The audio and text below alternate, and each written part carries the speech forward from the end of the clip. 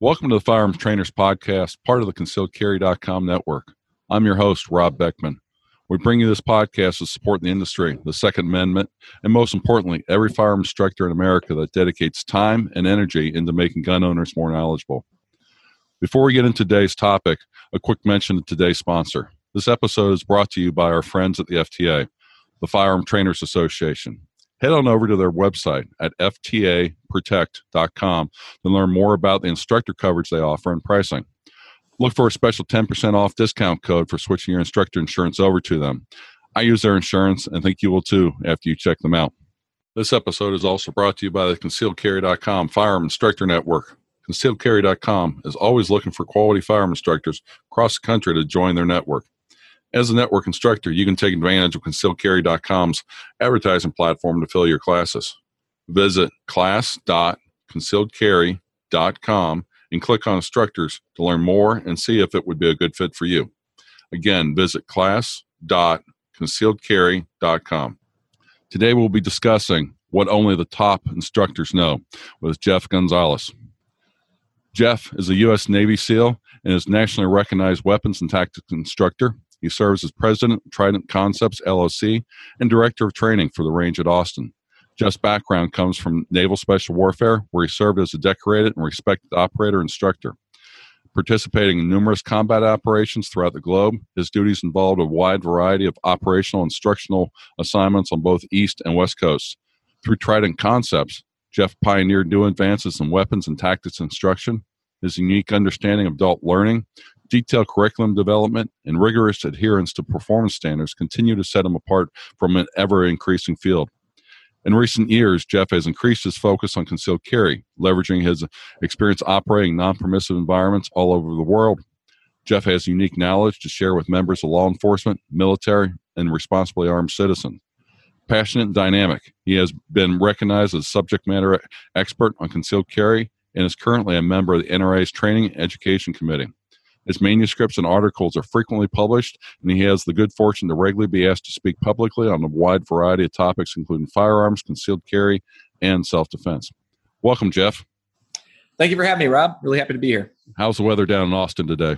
Lovely. It's in the 70 degrees right now, so we are officially in spring. And the summer heat's right around the corner. Yeah, we're trying to stave that off a little bit. So we got maybe 2 days of spring before summer comes. Yeah. One of the hottest days I was ever at was down in Austin. It was 110 in the shade. That was a hot day. Very hot day. Well, Jeff, we got you here today to talk to the instructors on the podcast about what only the top instructors know. And we'd like you to share your experiences so we can make them better and hopefully their students be the best they can be. What do you have for us? So, it's a great subject. Like, we're starting this year. We're doing things a little differently on the instructor side. We're running our concealed carry instructor course, and that's the first time we're doing that to the public. And the key things that I feel like other instructors are dynamically focused on, if you will, is things that don't often benefit their shooters, their students. The key thing about at the top level of the instructional pyramid, if you will, is these guys are not just passionate about what they do. Everybody's got that when they come to the table. They're not just subject matter experts in the field, because again, it doesn't really separate you. The key thing that they do well is that they're able to recognize their students in their learning deficiencies, number one, and their shooting deficiencies, number two.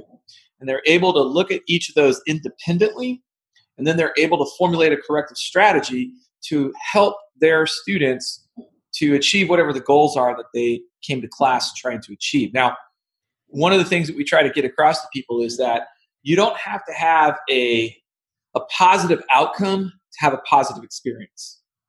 But what you do want is you want that positive experience. You want those students to recognize the value of formalized instruction so that they are more inclined to pursue, to pursue excellence with regards to their shooting. And what we've found is that if you can't stoke that fire, you get a lot of one and done. You'll get a student that'll come out, they'll get that exposure, but they just didn't, either through their learning or through their shooting, they weren't able to have a positive experience. And, in the end, they're like, well, this isn't for me, or I just don't like that, or a litany of different excuses as to why they don't want to come back. Or they're not going to continue their training overall. And we know when it comes to responsibly armed citizens, it's not a one and done. It's a lifelong endeavor. Well, that is true too. Absolutely. I feel though that particular subject is more, that's about self-discovery. Like, we can sit here and tell people that they really do need to, they do need to take those steps. But the best way for that to resonate with that person is for them to come to that on their own. When they start to realize, wow, there's a lot more to this than I originally thought. This is just not, go to a 6-hour licensing class and boom, you're endowed with all this information. Exactly. Now they're starting to realize, wait a minute, there's more. But the key thing about that is it's about that positive experience. Now, when you start to look at those two different fields, right, the learning deficiencies and the shooting deficiencies, you've got to approach each of those differently, right? Because for the shooter to take that knowledge with them, we're looking at behavioral change. That's what learning is. Learning is behavioral change. So you've got to be able to identify how each student learns. Now, you could have a class of 16 students, and there's going to be like that bell curve where the majority of them are going to fall into this kind of unique style of learning. But then you're going to have the fringe. And a lot of times what happens is instructors just don't have the capacity to work with their fringe students, the students that are struggling and the students that are advanced, right? They're all in the same class. They're all receiving the same instruction. But these two fringes typically kind of get left on the sidelines because the instructional capacity is maxed out at just trying to keep the bell curve, the majority of students on track, right? Mm-hmm. That 80% of the class, yeah. Right, exactly, the 80-20 rule. Mm-hmm. So when you are, that's like, again, that's where the learning deficiencies come in, because you've got to be able to manage the folks that are struggling. And why are they struggling? Are they struggling because they do not understand what you're saying to them? Are they struggling because they can't formulate what that means psychomotor wise?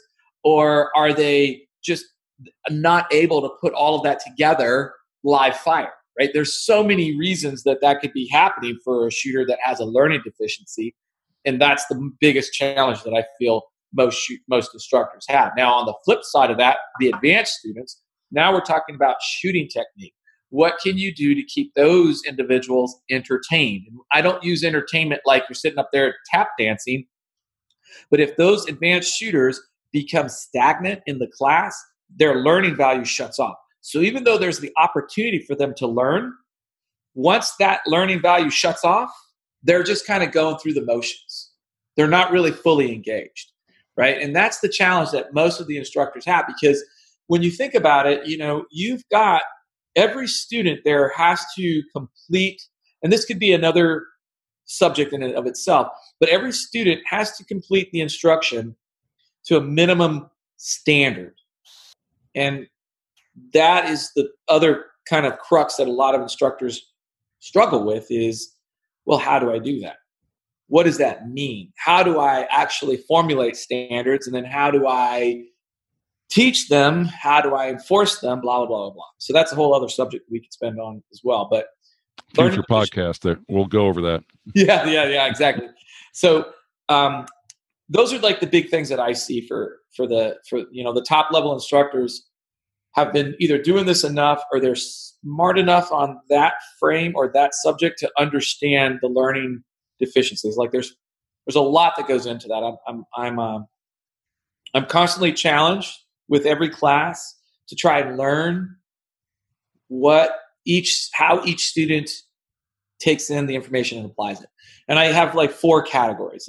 There's obviously the educational world has a lot to offer us here, but for me, I look at the four main categories, which are those individuals that learn best by reading.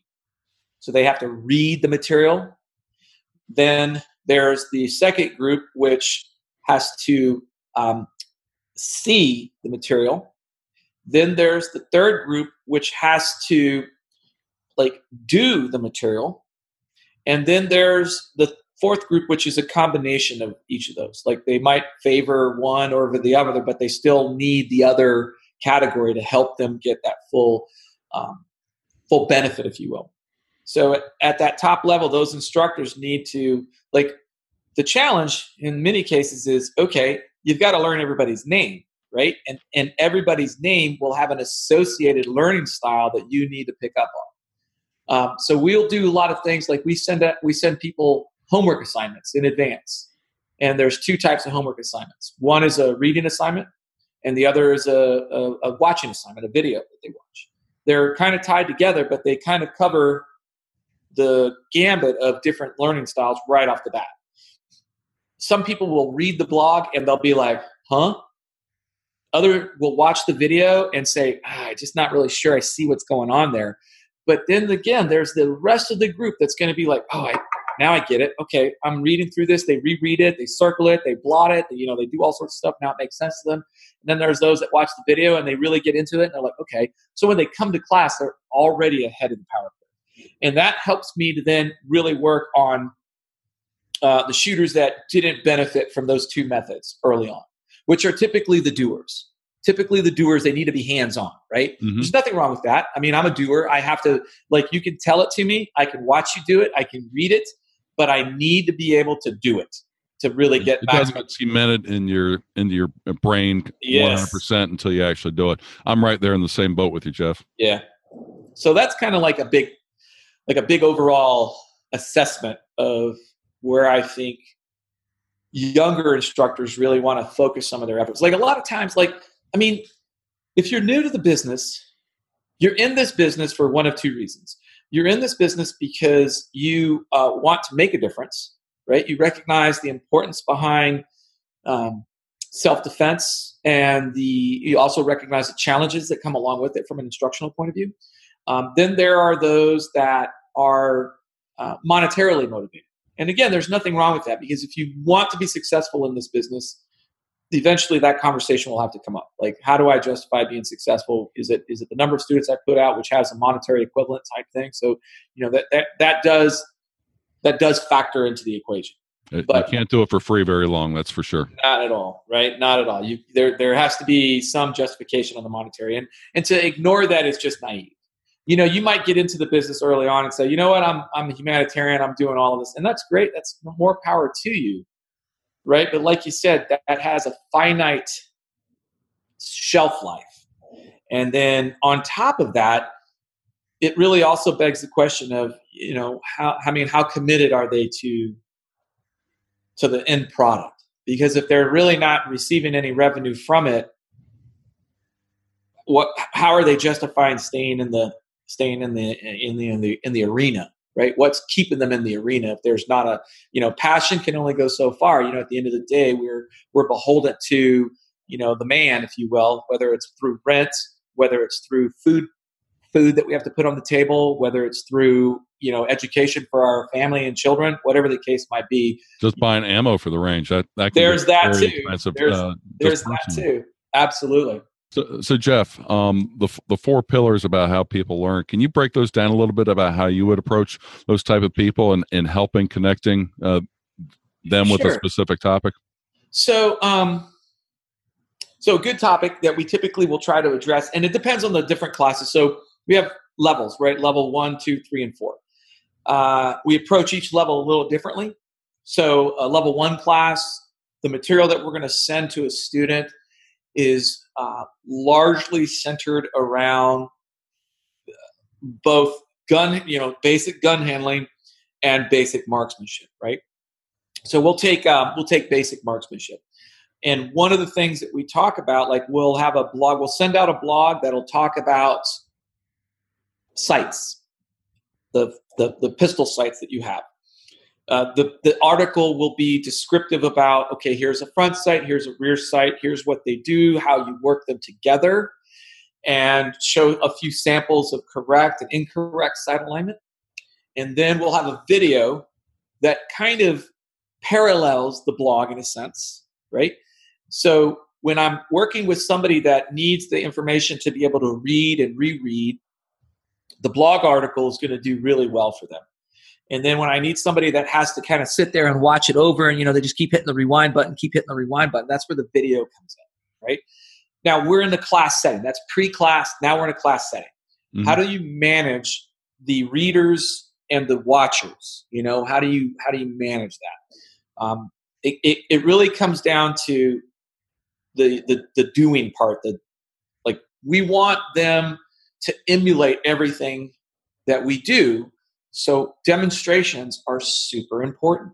So when we're doing a demonstration, this is another area where I feel like a new instructor will sometimes avoid.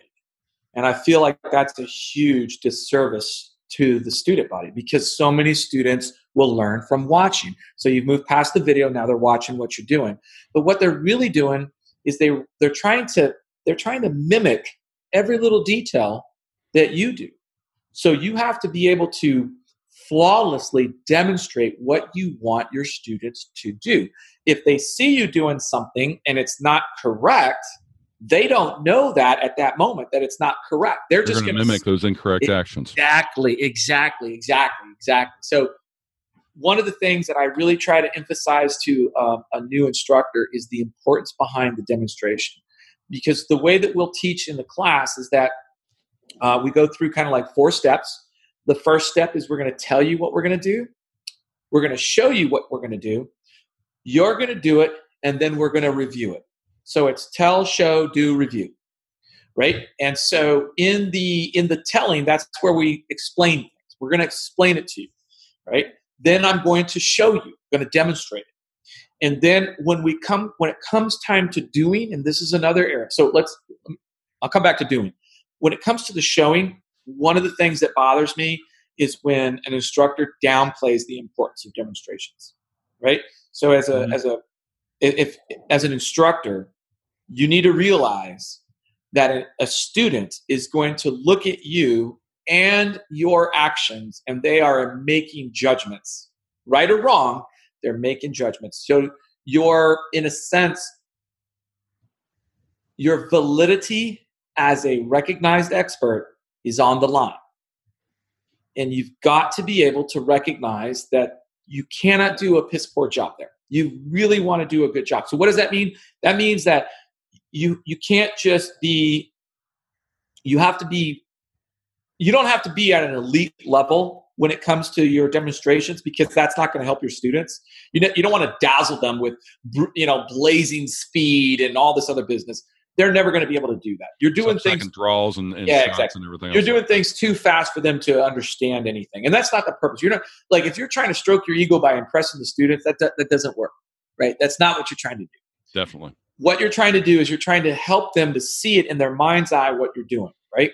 So everything that you do needs to be done what I reference as flawlessly. And so that also breaks down, like, at what speeds should you be demonstrating? So usually the way that I will tell the instructors, like in our instructor development courses, what I tell them is that there's 3 steps to your demonstration process. The first step is when you walk through the individual steps, you articulate the steps as you are performing the steps. All right, guys, so I'm going to come from a compressed ready. Notice how my arms are parallel to the ground, the muzzle's parallel to the ground. Now, first step is going to be to extend the gun to the target. So they're walking through it. I'm going to confirm my sights are ready to fire, move my finger to the trigger, start to apply pressure. So they're kind of going step 1, step 2, step 3, but they're articulating that as they're doing it. So it's moving at a slow manner. Exactly. It's moving at a speed that is slow enough, all right? Then the next rep that they're going to demonstrate is going to be at what I would like to consider to be slow speed with no dialogue. So they're moving at the same speed, but now it's not interrupted with dialogue. And that way the student can really zoom in and watch everything. And then the third time you demonstrate this is going to be more at about what we call half speed, right? And at half speed, what the student should see is they should see a very seamless, fluid series of movements. So that's kind of like the end state. That's what they're looking to achieve, right? All right, so Step 1 is to walk through it with the verbal steps. Step 2 is to walk through it without the verbal steps. Step 3 is to do it in one fluid, seamless movement, whatever the drill is. Okay. Mm-hmm. So that's in the do. That's in the do. When it comes to the review, see, this is again where the instructors need to be paying attention to their students, because what they should be looking for right then and there is who's doing it right, who's doing it wrong. But then the question is, why are they doing it wrong? Are they doing it wrong because they didn't understand my instructions? Because I couldn't connect with them because they need more time doing? Or do they need me to explain it to them a little bit differently? Again, this is all part of the learning process that the instructor has to go through. But it's not until you've completed that first demonstration and they've done their first practice that now you get to see what the net result is, because that's where you really start to make corrections. Mm-hmm. Because now you've kind of seen how everybody learns and applies the information that they're receiving. And it's at that point where now you can really start to get into the mix and start mixing up. Like, all right, student number 1, you look like you're doing it good. Student number 2, make sure you understand what we're trying to accomplish here. And that's you gotta create the atmosphere for the student to feel comfortable saying, no, I don't know what the hell I'm doing. I don't get it. Because the other problem that a lot of students will bring to the class, and you just need to accept this, is they bring a lot of ego. And the ego is, again, a great inhibitor for true skill development. And you've got to try to work that angle a little bit. So a lot of times if you provide them the opportunity for them to come to you in an honest manner, they will typically say, like, you know what, Jeff, I just don't get it. I'm not sure I'm pulling the trigger right. I feel like I'm doing something wrong there. But a lot of times they won't come up to you to do that because they don't feel like, they don't want to be made fun of. They don't want to look bad in front of their peers. There's a whole they're there with their buddies and everybody else. Exactly, like that. Exactly. Mm-hmm. So we try to create an environment where everybody feels comfortable. And that's another really big thing, is that you got to create this connection that is built around trust. Mm-hmm. Once you build that trust level with the students, they will approach you and they will start to talk to you, and they'll say, hey, can you explain to me again that process? Like, how does that work? And a lot of times they'll do it off to the side, which is great. You get a little informal one-on-one kind of time. Mm-hmm. One of the things I've seen with that too, just from my personal experience, is you've got people that are coming in the class that have all levels of experience with firearms. Some are younger, they can do drills very easily. Some are older. Some of them might be, English might be a second language, and all those things you've got to, like you said, figure out what's motivating them and give them the opportunity to learn. If it takes you once or twice to repeat something to them, so be it. It's do true. that on the side, give them the opportunity. Now there is everything that I've been talking about, it puts the responsibility on the instructors. All right. But there still is responsibility the students need. We talk about how to be a good student. That, again, could be another podcast later on. But when you get to the reviewing part, okay, so now they've practiced it a few times. They're in the doing stage. What you've got to do is you've got to let them fail. You've got to let them fail, or provide the opportunity. You've got to believe in them so that they believe in themselves. And then once the dust settles, now that's where the hard work works. Because the way that I talk about it in our instructor development course is the bullet doesn't lie, right? The bullet's not going to lie. Wherever the bullet is on target, it's not going to lie. Right. So now you need to go and be able to read the targets and understand what each of those shot groups mean. And then you need to be able to work with the student on one-on-one scenario and be able to provide them with corrective strategies that are going to help them improve. Right. Mm-hmm. This is where the reviewing part for an instructor, again, when we talk about at the high level, how do you create a pathway for improvement with a student? Like, what is the ascending ladder that allows a student to make progress, right? Because a lot of times you'll sit here and you'll be like, well, Rob, the answer is really simple. You're slapping the trigger. Okay, well, that is a simple answer, and that is a very common problem, right? How do we fix that? Exactly. That doesn't really... That's the harder part. That's like the average instructor can sit there and say, yeah, you're just slapping the trigger. Okay, how does that help the student to actually fix the problem? Or the worst one is, you're slapping the trigger, so stop doing that. And right, exactly. Like, now, sometimes... what do you do?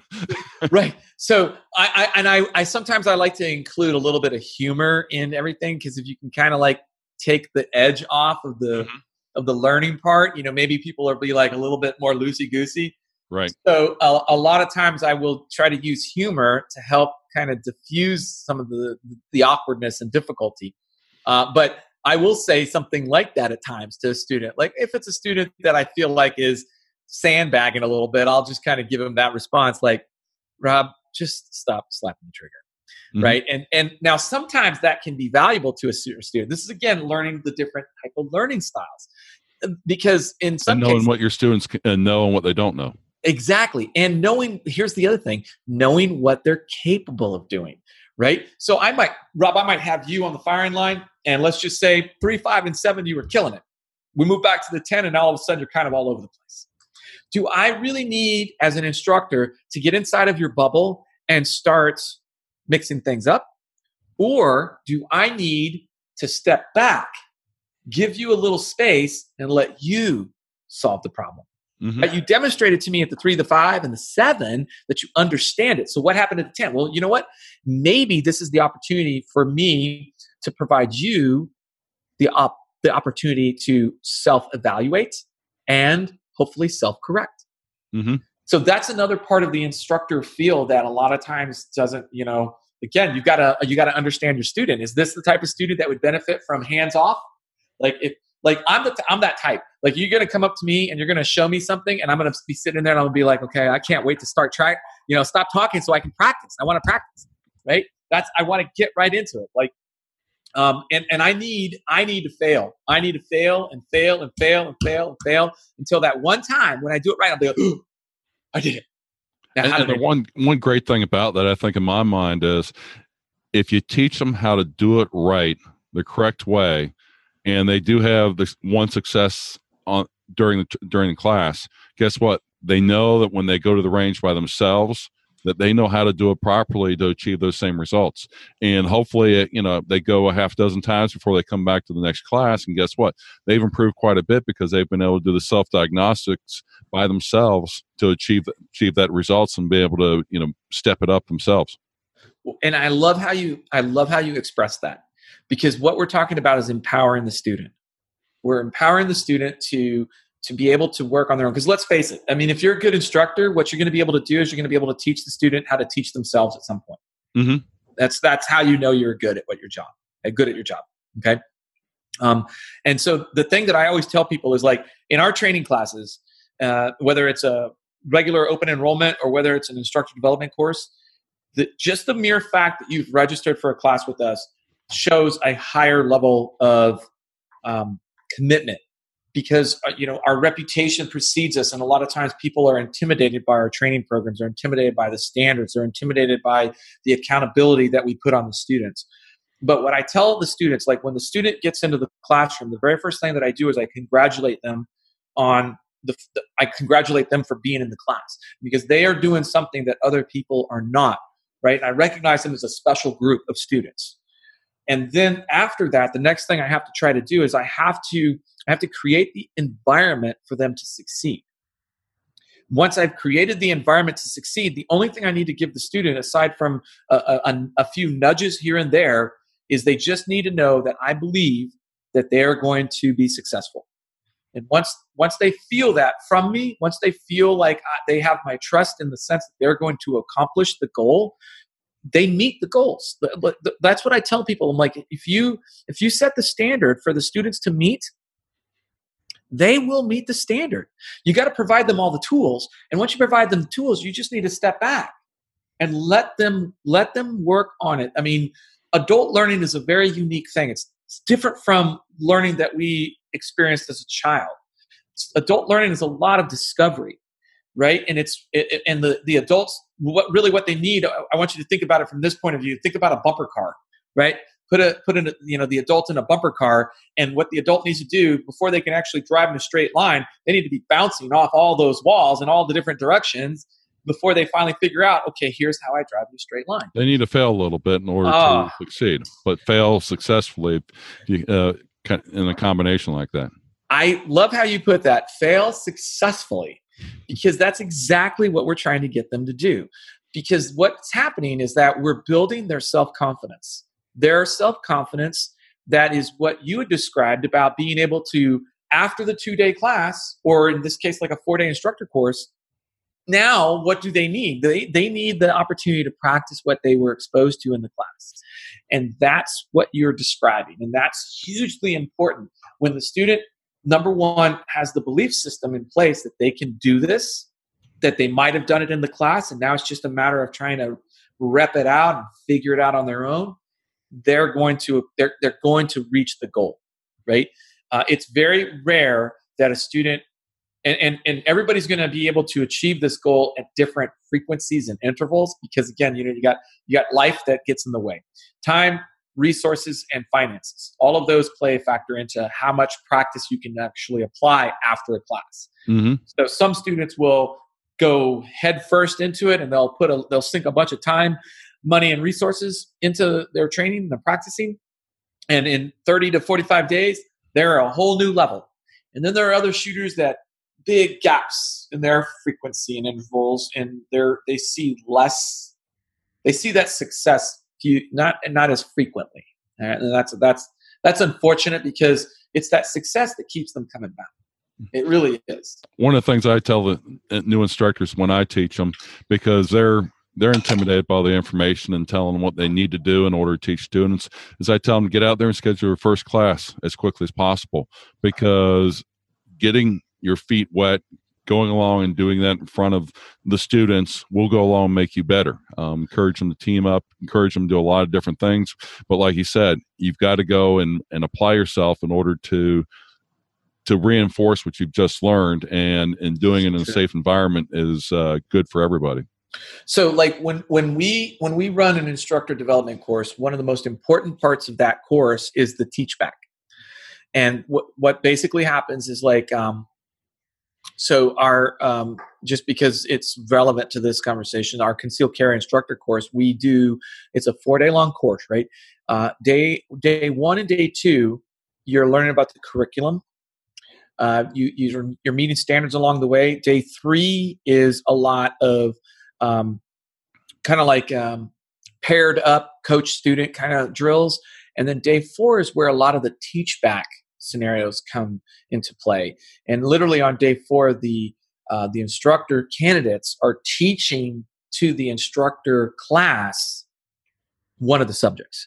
Mm-hmm. And it's so important to do that because again, it is something that it's like riding a bike. The more you do it, the better you get.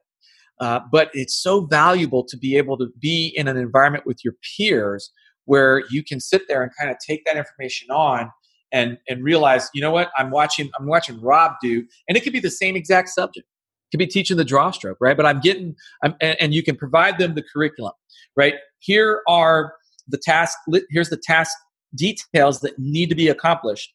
How you go about accomplishing it, that's you. That's on you personal-wise, right? And that's another thing that we talk about is like the bullet comes out the barrel the same way. Mm-hmm. The difference is the personalization of the delivery of the instruction. That is what separates many of the instructors, right? Yeah, and one thing I've taken back from the teach backs all the time is to go along and look at it. And it's like, I never thought about teaching it like that. Exactly. About the rifling in a barrel, and comparing to a football, and different kinds of subjects like that, to where you go along like, I've been teaching for 5 years, and that's a simpler way than what I've been trying to do with all the charts and different things like that I've drawn on the board. And it allows you to go along and improve yourself at the same time of giving feedback to those other instructors of saying maybe think about this or that, the way that you're standing, the way you're using your hands, or how you're describing something. It's so incredibly important because, first of all, you've got like in this case, in the instructor development course, you've got people from all walks of life, but these people are in a sense kind of like we're not going to consider them to be basic students. They may be basic instructors, but they're not basic students, right? So They have a lot of experience in some respects, but their experience is more of a life experience. So when it comes to teaching, like we'll have, and usually we take we have 4 main subjects that we assign to. So we assign these 4 same subjects over and over and over again. So in one teach back day, we're going to see those 4 same subjects taught from 3 different perspectives. And I try to encourage them to find their own path. How are they going to? Yes, I've developed this technique over thousands of hours. Okay. And I'm not saying that it's not a good technique, but it's how you deliver the technique, right? The draw stroke, step 1, step 2, step 3. Okay. Like the way I might approach it using the terminology and the verbiage and the demonstrations is one way. But like you were saying, there's more than one way to skin a cat. Mm-hmm. And that's the important part about the instructional value, because the way that you took on that information is the same way that the students need to take it on, because you're going to have, like, you may sit down there and see the holster draw stroke taught 3 different ways. Now you're going to have your favorite, like, all right, I'm going to go with technique 1. That's going to be my default. Okay. But now in your class, you have 2 or 3 students that are struggling. So now you reflect back to these other techniques that were used. And now you have tools that you can go to these other students and say, okay, guys, I'm going to try this a little differently. Let's look at it from this perspective, like whatever it was, right? And now all of a sudden they're like, you can start to see it resonate with them. They're like, oh, wait a minute. Okay, now I'm starting to, all right. That right there is the incredible value that the instructor brings to the table, is being able to recognize, okay, it's not being absorbed, not being retained. I'm failing. And that's a hard part too, as an instructor, to recognize that you're failing. How do I change this? Right? What do I need to do? What are my tools that I have available? Because what I don't want is, I don't want an instructor to have a cookie cutter approach towards everything they do. That's laziness. That's you just trying to punch a ticket and not. And we'll be talking about that dogmatic approach here in a couple episodes, yes, podcasts also, because we recognize that is a big problem also. It is. It very much is. And unfortunately, there's 2 reasons for that. Number 1, it is lazy. Number 2, and I use this term loosely, it's ignorance. Just don't know, right? As a newer instructor, they just don't know. Mm-hmm. They don't have that experience to draw on to help them understand it. Well, I'll tell you what, Jeff. You've opened my mind on adult learning, a lot of different avenues. I'm glad to hear that some of the things I've been doing have been really good in your mind, and it's given our listeners hopefully a lot to think about. If people want to find more about you, Jeff, how can they go along and find more about you? The best way is to go to our website, which is tridentconcepts.com. Then we are active in the social media sphere, so you can go to our Instagram page and our Facebook page, see a lot of information. The YouTube channel is one where we are definitely putting out a lot more information on there. And then I really recommend that people visit our blog site. I've been writing articles now. I think I've exceeded like 600 articles published on my website in the blog section. And what I try to encourage people is that if you have a question, if you go to that blog and do a search, you're probably going to find an answer, because we've been just doing it for so long. So those are good ways that people can get in touch with me. If you're local to the Central Texas area and the Austin area, you can come to any of the classes that we do here at the Range at Austin. Again, that would be therangeaustin.com. And then if you live throughout the country, we travel and teach classes all over the place. As a matter of fact, the very next class that we have on our docket is our concealed carry instructor course. And that will be, I think it's May 6th, 7th, 8th, and 9th in Epping, New Hampshire, up at the SIG Academy. Okay. Yeah, so the SIG Academy is hosting that. Yeah. Okay. Well, thanks again, Jeff. My pleasure. That about wraps things up for today. If you enjoyed today's show, we'd have a few important requests to make. First, visit our sponsor, Firearm Trainers Association, at FTA Protect, and check out their instructor insurance. Being a responsible instructor means having insurance coverage. Tell their instructors about our podcast. Help them be the best instructor they can for their students. And subscribe to our podcast on iTunes, Google Play, or wherever you listen to podcasts. If you have any input, questions, or feedback on future episodes of the podcast, please email us at ftp@concealedcarry.com, or please leave us a rating on iTunes. We bring you this podcast to support the industry, the Second Amendment, and most importantly, every firearm instructor in America that dedicates time and energy into making gun ownership more knowledgeable. Be the best instructor you can for your students. Have a good day.